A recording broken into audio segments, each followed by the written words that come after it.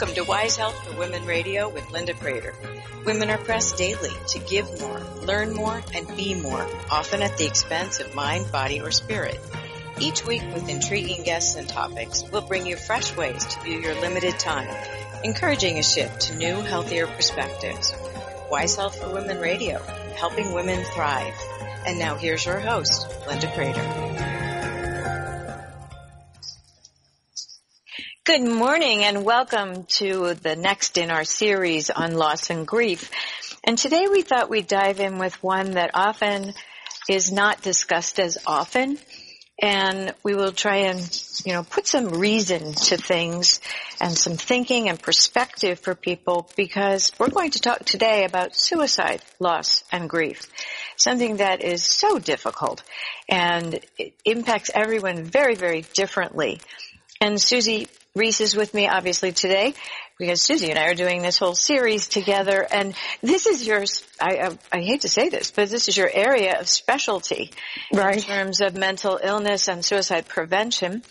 And regrettably, I've been involved with a lot on the military side, and it leaves you with a different thought. But we're going into this today presuming that most everyone knows of someone who has died by suicide, but perhaps has not been as close. And we'll give some perspective on thinking and reasons and how you can cope and what to say and not to say. So, Susie, you want to lift us off? Well, I think that there's so many different avenues and areas that you can go into with this topic. And like you said, it's my area. So, when I first really experienced it, I realized that very few people had a lot of information, I should say. Everyone had an opinion. Right.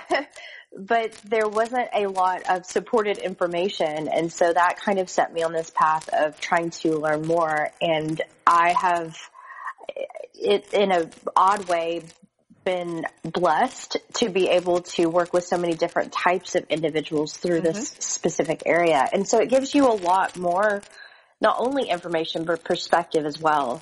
And I think that's the difficulty, because so many people disassociate from this issue in one way or another. And that's not a problem for me. That's not something I've been impacted by. And yet it's probably a lot closer to home than we realize.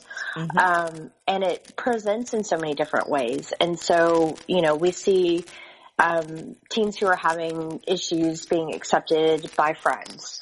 And then, that in itself can be a great trigger for someone to have thoughts of suicide. And then you see older generations who have lost purpose. And so there's so many different layers just on this one issue alone. But I think that it's one of the ones that, for me, it was so mysterious for the longest time, and I didn't understand why. So for those who don't know, I did lose my father when I was 10, and it wasn't the first time that I had lost someone, but that was obviously a very huge loss, and it completely shifted my world around me. And because of his loss, I saw just how it tore into people in different ways. Whereas with other losses, when you lose someone in an accident, or if it's a health issue or something, we don't often blame that person. We see it as, this was unfortunate, this was something that happened, and it still hurts. It's a very difficult type of loss. But with this particular loss, you have a lot of blame for that person. And so there's so many conflicting emotions that aren't necessarily attached to other types of losses. Let me stop you there, because I think one of the things that I've heard from a lot of people too is self-blame by the survivors. Yes, oftentimes. I don't know of any person that I've met, and I've met a lot of people in this work, that doesn't blame themselves. Right. And for one reason or another. And that has been the most difficult issue in my work for me to ever come to understand. Mm-hmm. And it took me a long time. And finally, a couple things I came to realize. First of all, we are a very control-oriented species. You know, we like to have control. We like to be able to influence and be able to impact and affect and have that sense of control. And someone made the comment, blame is a sense of control. Mm-hmm. We put blame on ourselves with the feeling that we had the ability to impact something that we probably didn't have the ability to impact. But that controllessness, that inability to have that influence, can often be much scarier than the thought of, this is my fault. I did something or they said something. Absolutely. And I think we live in a society where there has to be a reason for something. Right. So if we blame or we finger point, or if we look inward and say something about ourselves or our behavior, it tends to make, as you said, it's more in control or influencing, but it often is flawed judgment. Mm-hmm. Well, oftentimes it's emotionally driven, and I don't know how many times I've seen someone who has lived, I lived with blame. I was 10. Right. What could I really have done, honestly, at that age and never having been exposed to that issue before? What power did I have over any of that? And yet for 20 years, I felt as though I could have changed something or done something differently. Mm-hmm. And then the second realization I had was, even though some of us are familiar with this issue, and may know of it or have heard of it, very few of us, there are more now, but very few of us in the past have been trained or had classes or learned what to say, what not to say. Mm-hmm. And so until you've been exposed to that information, you don't know what to do. And Maya Angelou said, once you know, then you can correct it moving forward, but you can't blame yourself for something that you didn't know before. And I think that to me, that changed things, because so many people are still carrying a lot of self-blame, and it keeps them from being able to move on and move forward and process. And I think exactly, because they cannot mourn the loss if they're stuck in the self-blame or the judgments, which is different from those who disassociate from it. That's another group of people who that is their coping mechanism with it. And often those are the people at arm's length, who actually, in my experience, has been that it's not that they don't care. They do. But it hits too close to home. If that person could take their own life, and life was so painful that there didn't seem to be another alternative, it makes people afraid for themselves. It does. And I've seen that multiple times. The more recent time that I saw just a flood of really fear was when Anthony Bourdain passed. Yes. And people were just inundating me with messages. Mm-hmm. And I could tell that it was their own worlds that they were worried about. Mm-hmm. And they felt for him, don't get me wrong, but it kind of broke this wall down of reality in a way of, oh my gosh, if someone who has all of these things and is well loved, and what about me and what about my people in my world? And I think that that's the thing about suicide, and other types of losses. We have zero control. That is beyond that, that is a universe, a God, whatever you want to call it. Mm-hmm. And with this is within that own person's grasp. And why would someone do that? And so it's terrifying, and we don't want to face that reality oftentimes, and I completely understand. Mm-hmm. But at the same time, I do believe with this specific loss too, that oftentimes we allow it to grow out of control. And so because we don't look at it and try to understand it and work on it. But when he passed, so many people were, what do I do? Or, I'm worried about this person now. Well, you were worried about them before, but now this brought it closer home to you in a different way. And I hated having to say that, but that's the reality. There's always someone in your mind that you're thinking, I'm not really sure how they're doing right now, And that's so timely because years ago, no one talked about this. It was a hidden secret. It was never mentioned in obituaries. It still sometimes is not. Mm-hmm. And yet we are talking about this so much more. Part of it is because the prevalence is there, but also because with social media, even if you don't say it, people know. And so it starts to get talked about. And I think it's better when we talk about it openly and we talk about the vulnerabilities that are there for everyone, and that control is an illusion in most cases. It is for me. How about for you? Oh, yeah. I learned that when I had children. So. Yes. Oh, definitely. I think pets did it for me even earlier than children. It was reinforced with children. But when we're talking more about such a deep topic, it opens it up, and I have a huge belief that sunshine and putting things into the light and talking about them makes things less stigmatized. And I think one of the things that we have learned is that talking to people, which used to be a huge myth, if you talk about it, they'll do it, is the opposite. Actually talking and engaging with someone who's having challenges, whether it's depression or anxiety or fears or bullying or pick your topic, talking about it often helps. It does help. And, you say that used to be, it's still a common thought. It is. Every time yes. I do a presentation, people still believe that. And that's centuries of us having been told that. And but, it is, for someone who is struggling, you can't put ideas in someone's head. Believe me, I've tried. I have children.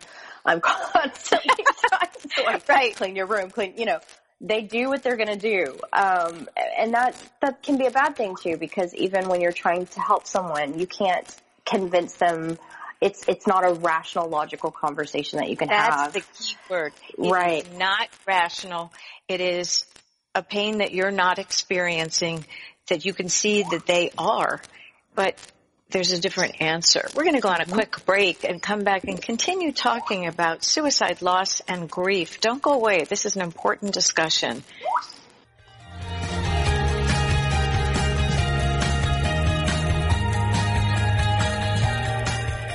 We're Wise Health for Women Radio, and we'll return after these short messages.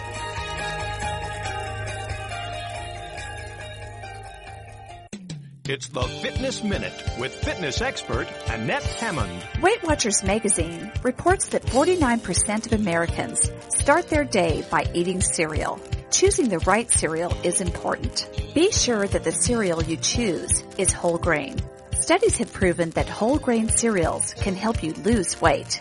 The first ingredient on the box should be whole wheat, oats, brown rice, or rye. Be mindful that if your cereal has fruit in it, that it is real dried fruit and not fake fruit. Fiber is an important element, and cereals should contain 5 or more grams. Also check out the sugar content. Since 4 grams is equal to 2 teaspoons of sugar, choose a cereal that has 8 grams or less. Select a good cereal to start your day on the right track. For the Fitness Minute, I'm Annette Hammond. If you're a fan of Fitness Minute, like us on Facebook at Fitness Minute with Annette Hammond.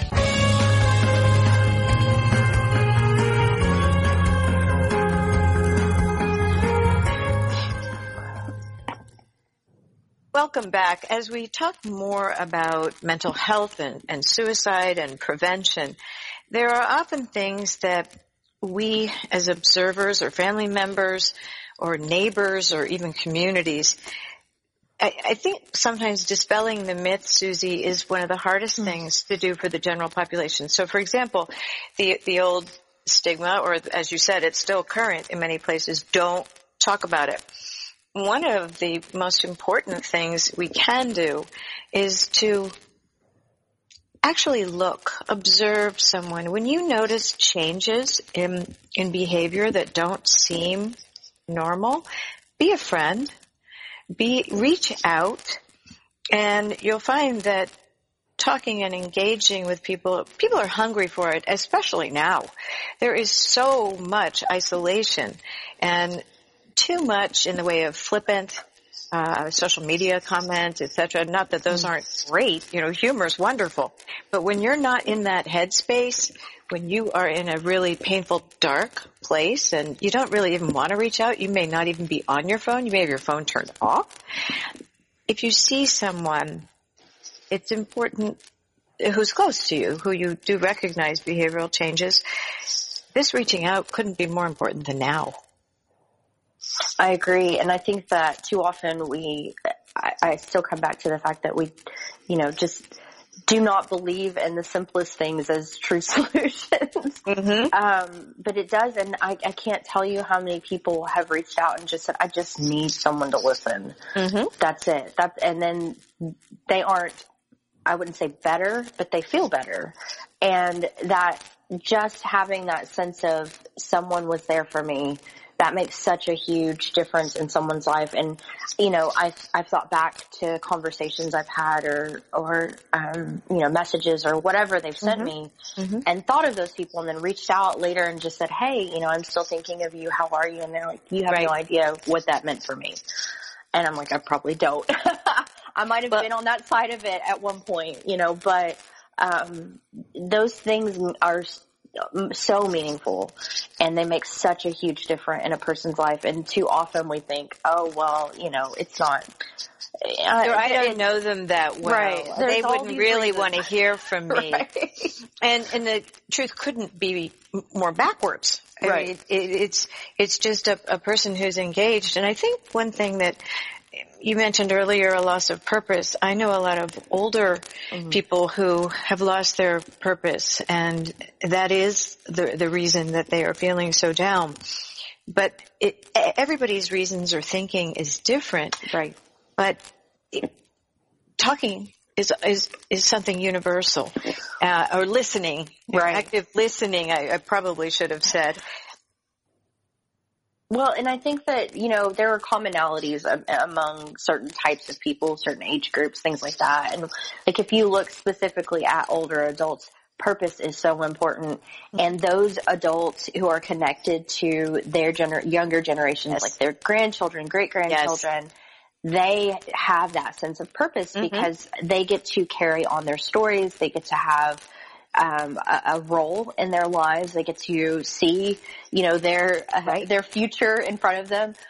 It's the ones that aren't as connected. So finding ways to connect them in, whether it's, having high school kids send them cards or whatever it is, it doesn't have to be a daily, all day long, 24/7 for the rest of your life situation. It can be smaller things that are just meaningful. And I find those are the simplest things that stay with us the longer and that we really kind of just grasp onto as human beings. And I feel like sometimes we don't get those enough, and that's part of it. It's like a deprivation. So it is a deprivation. And I also think that when I've spoken with people, those who have somebody else or something else to take care of, whether it's a cat or a dog, it's something in their lives that depends on you. And that is a small purpose, but it's a wonderful purpose. And it can really be an anchor that holds you here even when maybe you don't want to be here. It's different from unrelenting pain. Right. There's so many reasons why people make these choices, but there are some other things that make it less likely based on risk factors. Right, and that's actually one of the things, especially if I'm talking about youth, I'll ask if they have a pet or if they have anything. Now, if we're talking about major mental health issues, right. These are not solutions for major. I mean, those are medications and therapies and all of it. And I have to constantly remind people of those things. But those sometimes that connectivity is all they need. That responsibility, that sense of being needed. Right. And I think that we overlook that oftentimes. And sometimes, especially if you're talking about youth, they don't even know what that is. They don't know what they're feeling.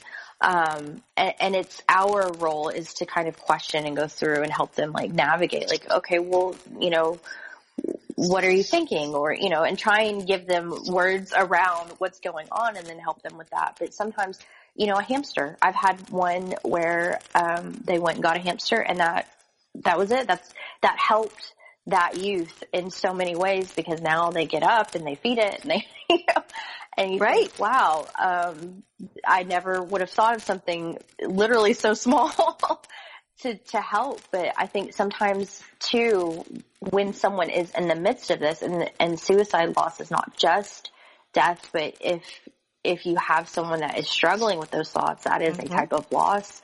That feeling of control. I think sometimes we're too close to it, and we can't see past because it's an overwhelming. Yes. So overwhelming. It's interesting because I think that there are a lot of people who struggle with what I'll call the major transitions in life. Mm-hmm. So when your children leave and you have an empty nest, sometimes people feel like, okay, I've taken care of my children now for 18 years, 20 years, whatever it might be, and now I'm making dinner for two. Right. I'm not joking, actually. I know there is a great sense of loss, and it just depends on how the relationship was before. Or we all know many stories where someone has retired. They've worked all their life to get to a retirement phase, but now this is all there is. Right. And they lose a purpose, or they lose a spouse, or, a friend or a partner, and things become, not the way they thought it would be. Once again, bringing up our expectations and our control and what we hope for. But there are no guarantees in life.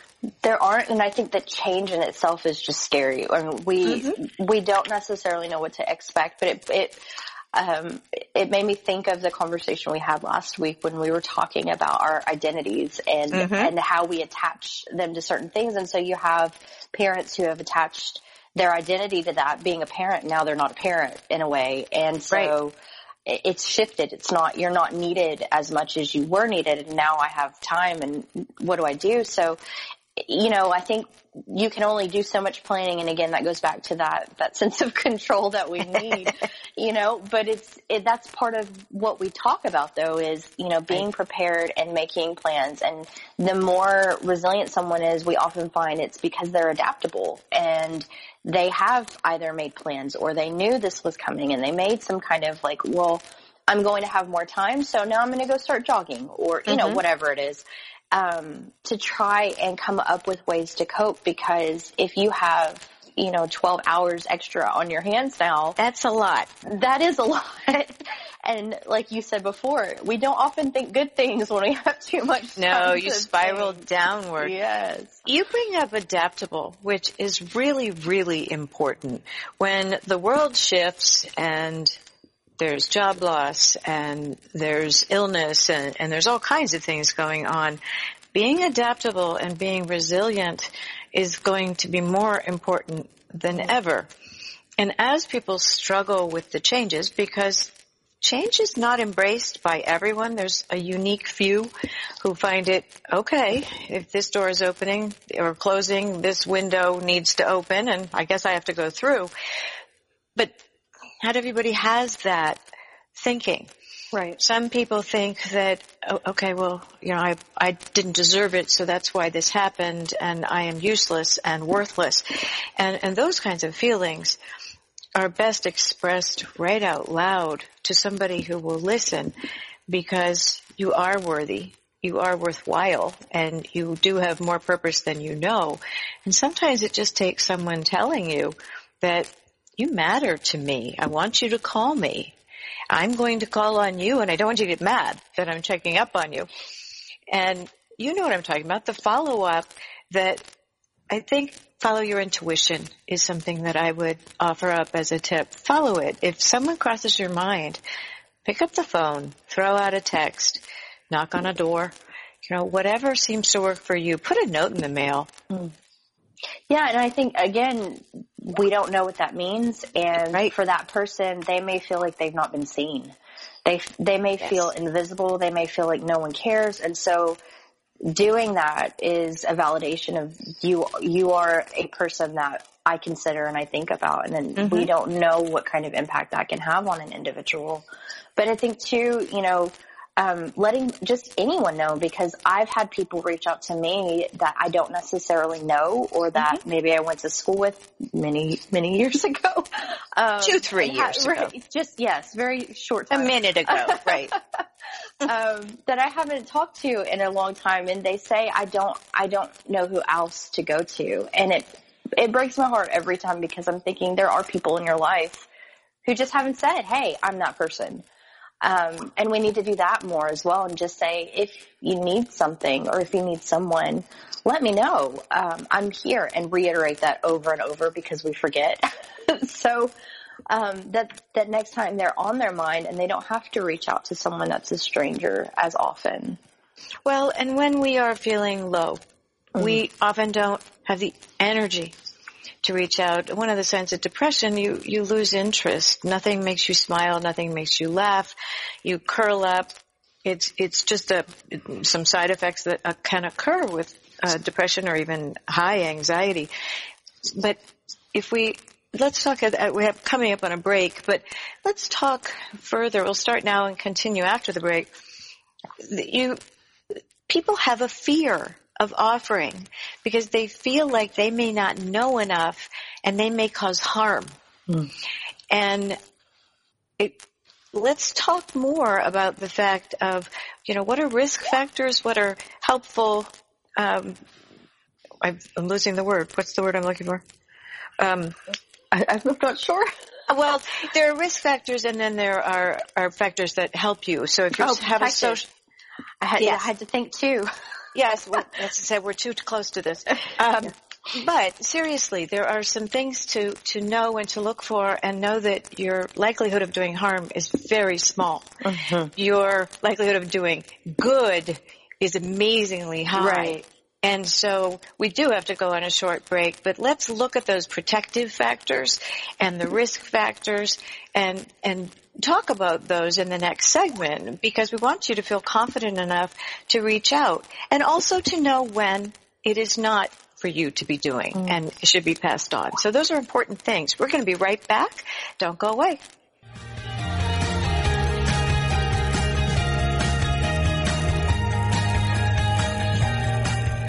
We're Wise Health for Women Radio, and we'll return after these short messages.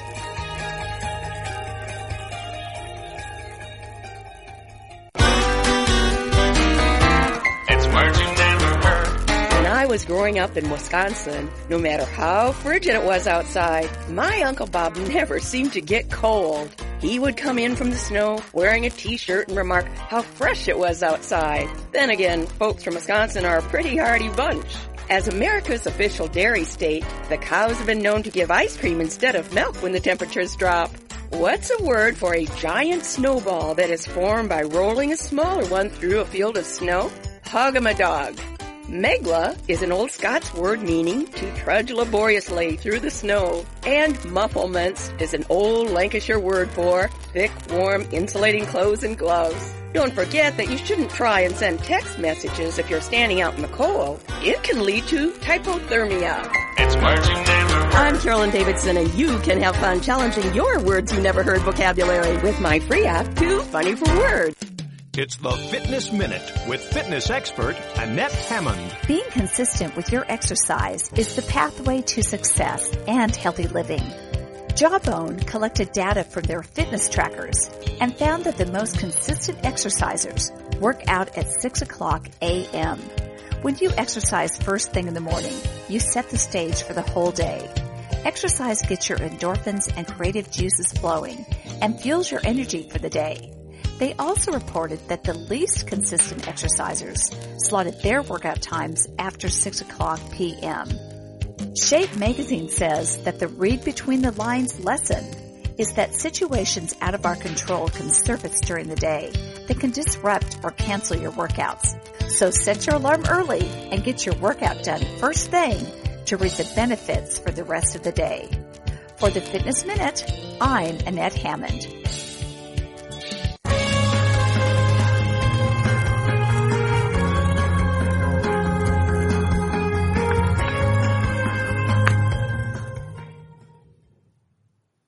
welcome back. Right before the break, we began talking about the fact that while you may want to be someone's friend and help and support or family member, there's often a fear that, oh my gosh, if I say something wrong, they're going to harm themselves.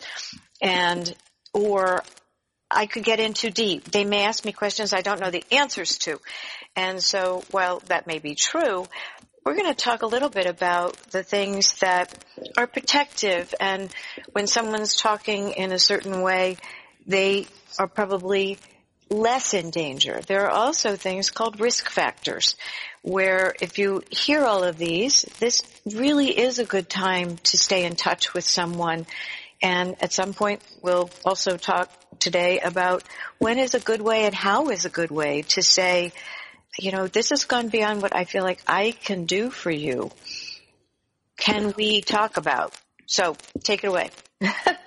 Well, I like that you talked about the fear of help, and I feel like there's really two sides to how we do suicide prevention. And we for some reason, we've divided it in half in between.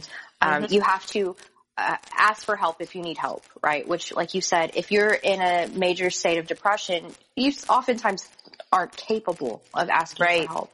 Right. And then the other side is you have to just offer help constantly. Right. Well, I feel like that's just not too realistic. Simplistic. Yeah.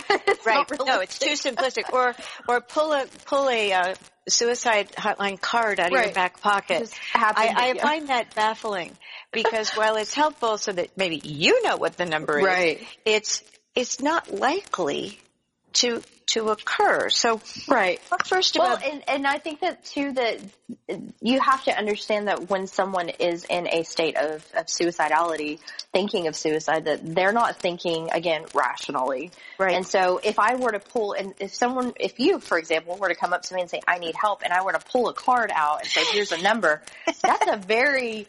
that's cold.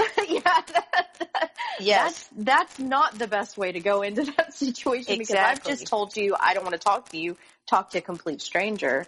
Right. But the thing too is, we tell people to offer help all the time, and that is just terrifying. I've told this story. I had been doing suicide prevention for probably about a year, and I had been through several courses. I was still very early in my whole career, so to say. And I'd been through the classes, and they said, if someone's having thoughts of suicide, you ask them if they're having thoughts of suicide, and all of these things. And so I'm having a conversation with someone, and they said, I'm really worried about so-and-so. I think you need to ask them if they're having thoughts of suicide. And I thought, I don't want to do that. That's terrifying. Why would I do that? Right. And then I kept thinking, this is what I'm trying to do. At this point, I've asked, I don't know how many times, but it was absolutely, I thought, first of all, she's never going to want to talk to me again. Second of all, what if she is? And then what do? I don't know what to do.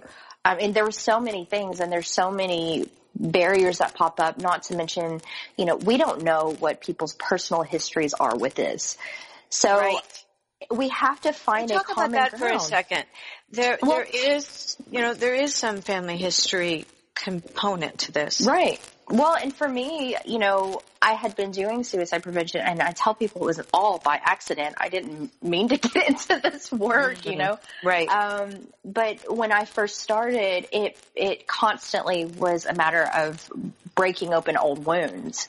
And I didn't mean to do that. It's what was happening. And I was processing things as I was learning about these things, and then I would learn more, and I would think, oh, well, this changes how I see this. And so it was very healing, but it was hard. It was very hard. And to be in the midst of also having to offer help to others while processing and trying to come to terms, it's too much for people oftentimes, especially when you're not telling people what's going on in your head when you realize something or hear something, because it's very personal, and they may know pieces of your story. They may know something happened to you, but that doesn't mean they understand the complexities of what that really looked like or felt like. Right. So I think it's very important for us in this realm, if we have others who are in this realm, that we take time and consider that, you lost someone a year ago, and this may not be the best time for you to start offering help, because you may still need a lot of help, and you may not have the capacity to give that. But we can't know those things just by looking at a person. That means having conversations. It means being vulnerable, and we know how that feels, right? Right. There's also things like anniversaries. Yes. Anniversaries of death, anniversaries of birthdays, regular anniversaries, which are more vulnerable points. And people feel perhaps they don't know why they feel differently, and then when they look back, or if it comes up in their minds,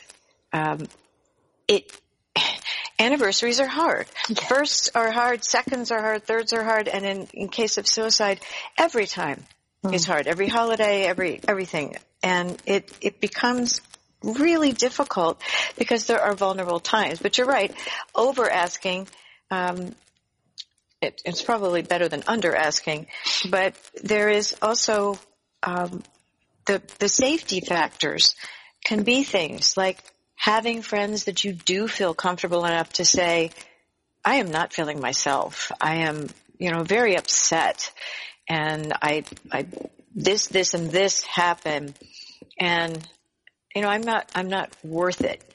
I'm not a good friend. I'm not a good mom. I'm not a good this or that. Those are vulnerabilities that someone is sharing with you, which is a great honor, and it can be a great burden. I completely agree. And I think too that sometimes those people, and I say this from my own opinion, my own personal life, sometimes those people that we love and lean on in our day to day are not the best to understand the specific issue. And for me, through my work, I have been able to find others who had similar losses, and we have conversations, because there are some experiences that you can only communicate with someone who also has been through a similar experience. And that can be very rewarding. I know a woman who I just adore. She's like an angel on earth, and we have had conversations, and, oftentimes we come back to, we just want to enjoy the world around us because we understand how short our lives really are. Right.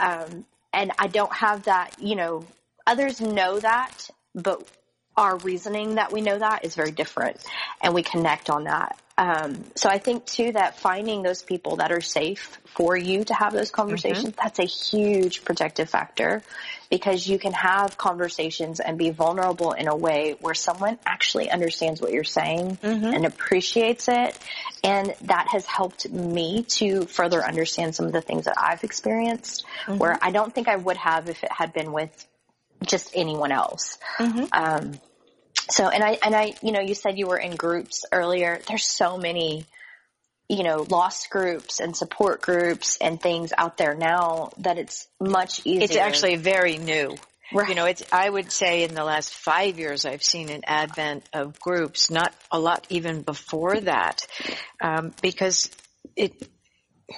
we know about things so much faster these days. Right. And so you don't have to take time to get an obituary. It's out on text message. Right. And you can't control those messages, as we all know. And so but having a social factor, having a pet or people around you who need you and who support you, those are good protective factors. The purpose thing cannot be understated, because a lot of people, I'll give you the example of my veterans, when someone is severely injured, catastrophically injured, and has to leave what they thought was their future, they're not only grieving the loss of not having the job and the position and the camaraderie that they had looked for, but now they're dependent on someone else. And in many cases, this is really enough to put them in a completely different frame of mind. I would venture to say the same thing is true of those who have been viciously assaulted and feel themselves unworthy and don't want to talk about it because it, again, more stigma with personal responsibility, which is not the case, but that's the control factor again. There's a lot to be said for professional help.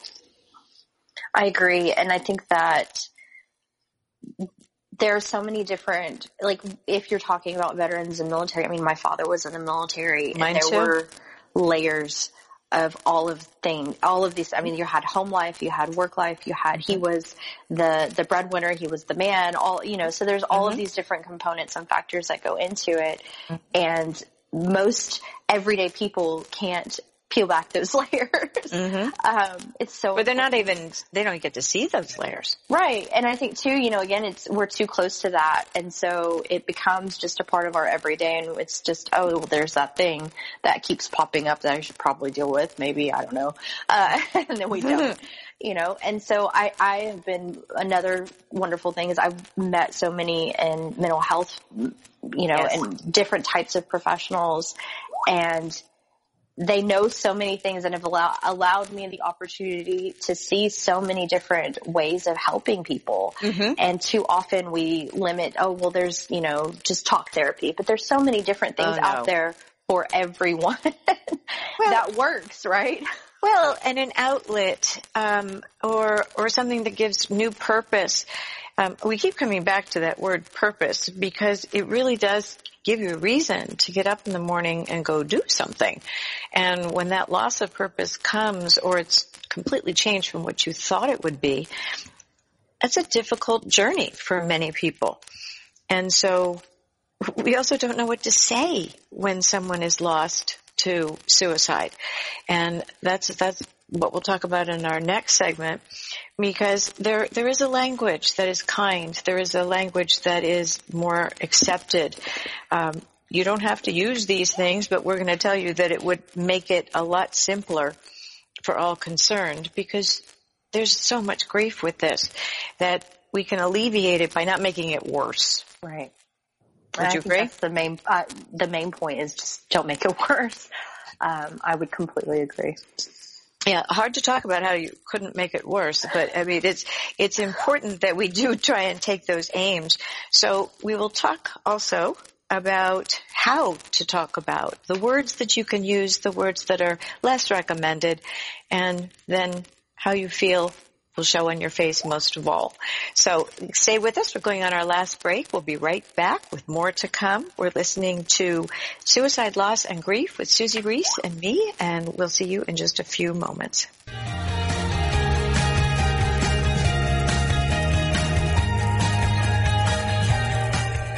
We're Wise Health for Women Radio, and we'll return after these short messages.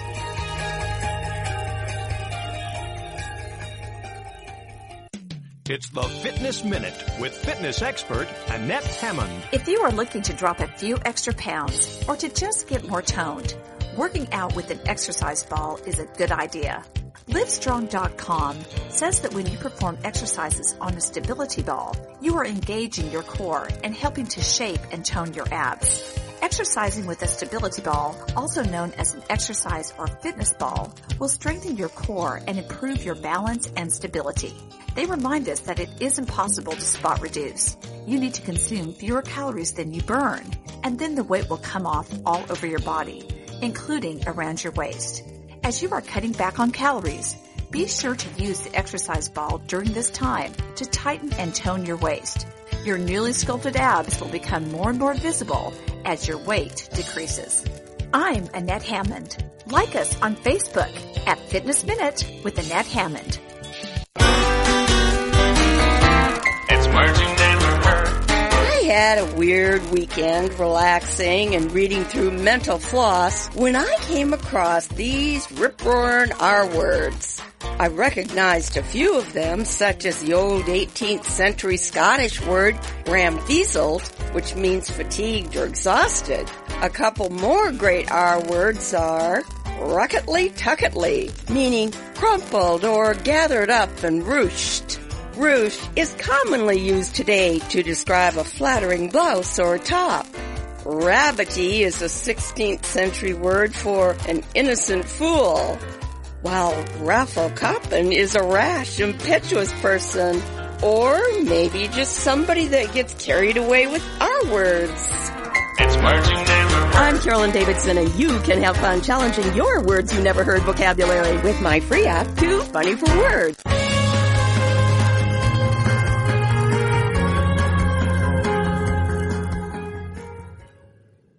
Welcome back. Let's talk about how suicide can ripple through a family in a different way. A close friend of mine lost a parent to suicide at a very young age, not as young as you were, but 18, and has never been able to really come to grips with that day. There's still some anger. There's a feeling of betrayal.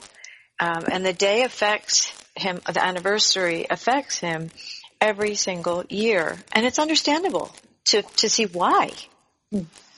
Well, and I think too that to me, I know after my father passed, the day that he died for many years was just a dark day on the calendar.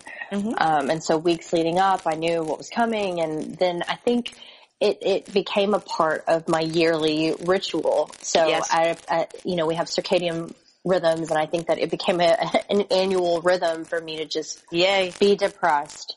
And it was a really difficult thing for me to not necessarily overcome, because I can't say that it still isn't a hard day. Mm-hmm. To me, it's a difficult day. But again, I have been lucky enough that through this work, I've met people who, the week leading up or the day of, they've come to know that that's an important day. Mm-hmm. And they reach out and let me know that they're thinking of me and things of that nature.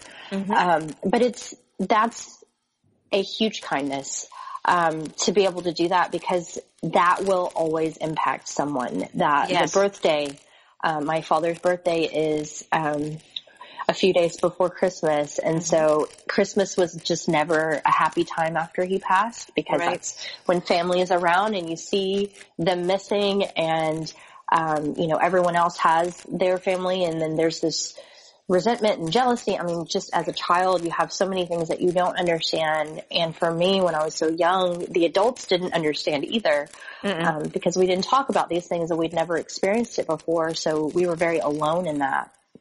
Well, and talk about the layers of trauma, because I think we are a superficial people right now, for the most part. So what you put out on social media is the highlight reel.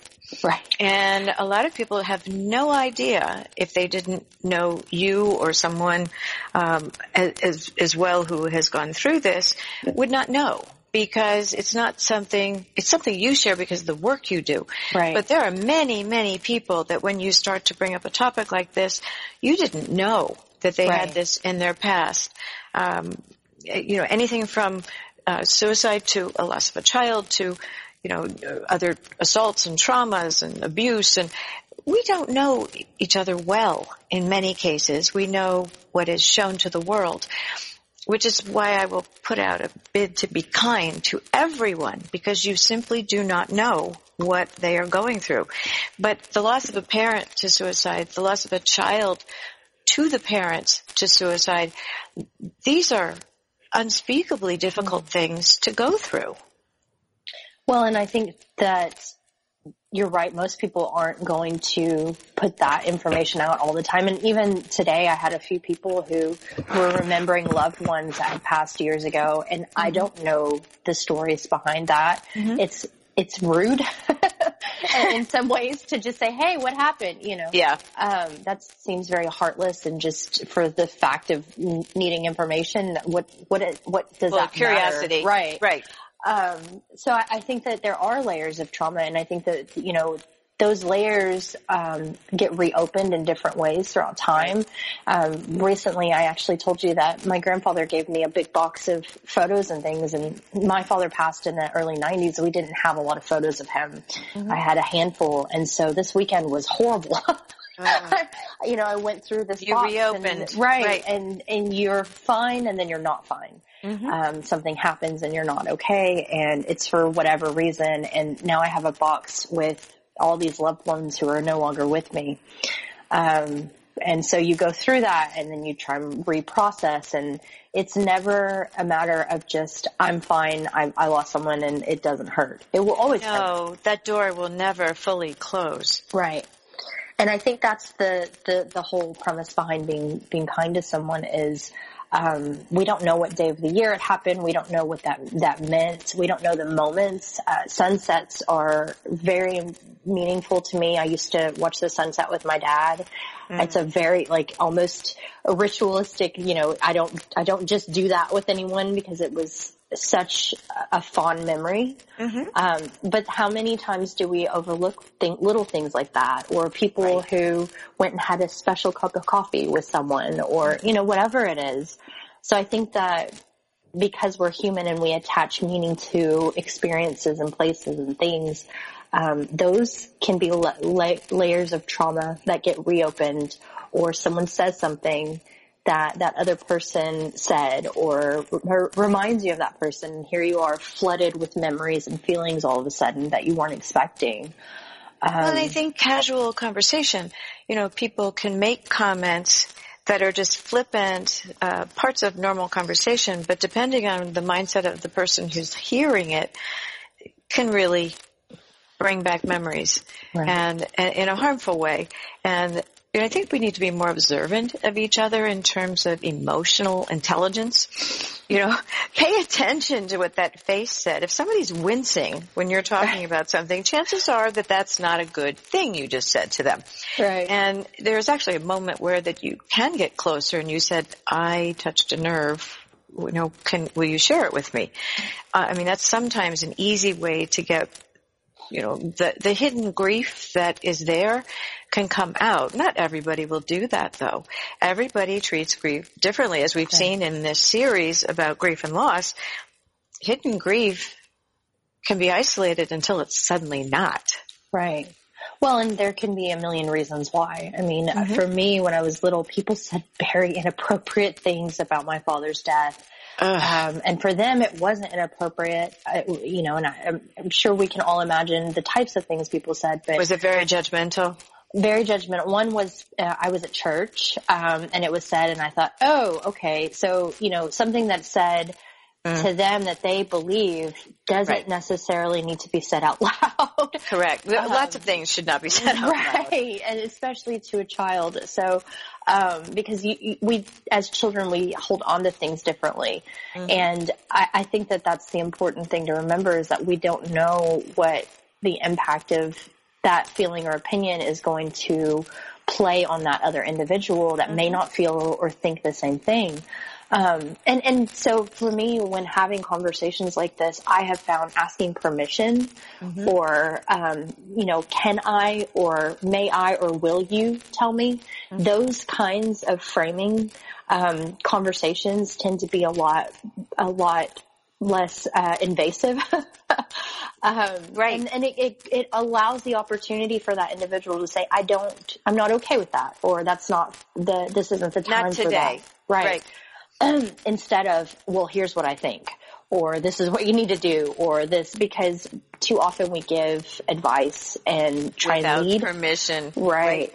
And so for me, just, I don't tend to, if someone comes to me, I don't tend to lean into certain things. I'm not going to probe. I will kind of direct in a way of, okay, well, let's figure out what's brought us here and how we can get where we need to go. But if you want to tell me your story, that's completely fine with me. Otherwise, I am not going to hammer in those details, because it's what's the point of that? Honestly. Well, you can't change it. I think that's the other thing that makes this so difficult is not something you can reverse. Right. It's not something that you can erase. It's just a very, very, in many cases, it's a traumatic experience for people, and learning how to cope with it is a process, a slow process, a lengthy, a lifelong process. And also because families tend to have this ripple effect, it is something to be especially aware of and kind to. So talking about things is very important. We should mention before we go that the words these days are lost their life to suicide as opposed to someone killed themselves. How do you feel about the language portion? I think that it's very important. Don't get me wrong at all. I think that the way that we speak and the words that we use impact things that we don't necessarily understand, and people comprehend things differently. Everyone does. Yes. So I think that the way that we speak about this is vital. I don't know that anyone has found the ideal language. I don't think there are ideal words for this. Right. I know that, we do not recommend saying committed suicide. Oftentimes that's what everyone says. And I was told I'm a language Nazi, because I make a face when I hear it, and I don't correct people unless I'm in an educating mode. I just don't, because I know what that word is and how hard it is to shed. But there's some controversy over died by suicide, lost their life too. Right. I think that if you're making an effort to change the way that you look at the issue, it does allow people to know that, hey, I am someone you can speak to about this if you ever need someone. And I think that that's what we're really trying to convey, because that concept of committed is this is criminal, and, what happens when you commit a crime, and we're going to punish you, and let's not talk about it. So we want to change that mentality around it. And I think that there are a lot of people that say it and don't even think that. So there's nothing wrong. Habitual. Right. It is habitual. And I've actually witnessed the process of people trying to unlearn that phrase. And I've come to the conclusion that it takes at least a year of actively working on it until you get to the point of not saying committed suicide. And that, to me, that's just, wow, like a year. Well, and most people, though, don't deal with it as constantly as you do. And for those listening, these are just things to put in your mind and consider when you next run up against a suicide in your community, your family, anywhere, because it is around us. And I think the other thing we wish to convey is that, yes, there is professional help. Yes, there are people to talk to. Yes, you have protective factors.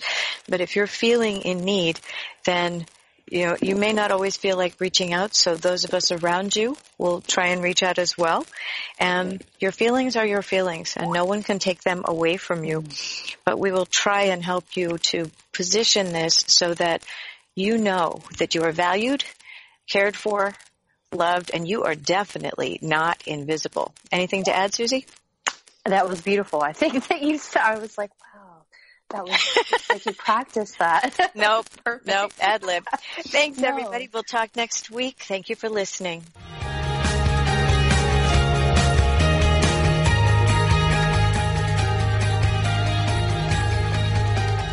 Thank you for tuning in today. You can find more shows at wisehealthforwomenradio.com.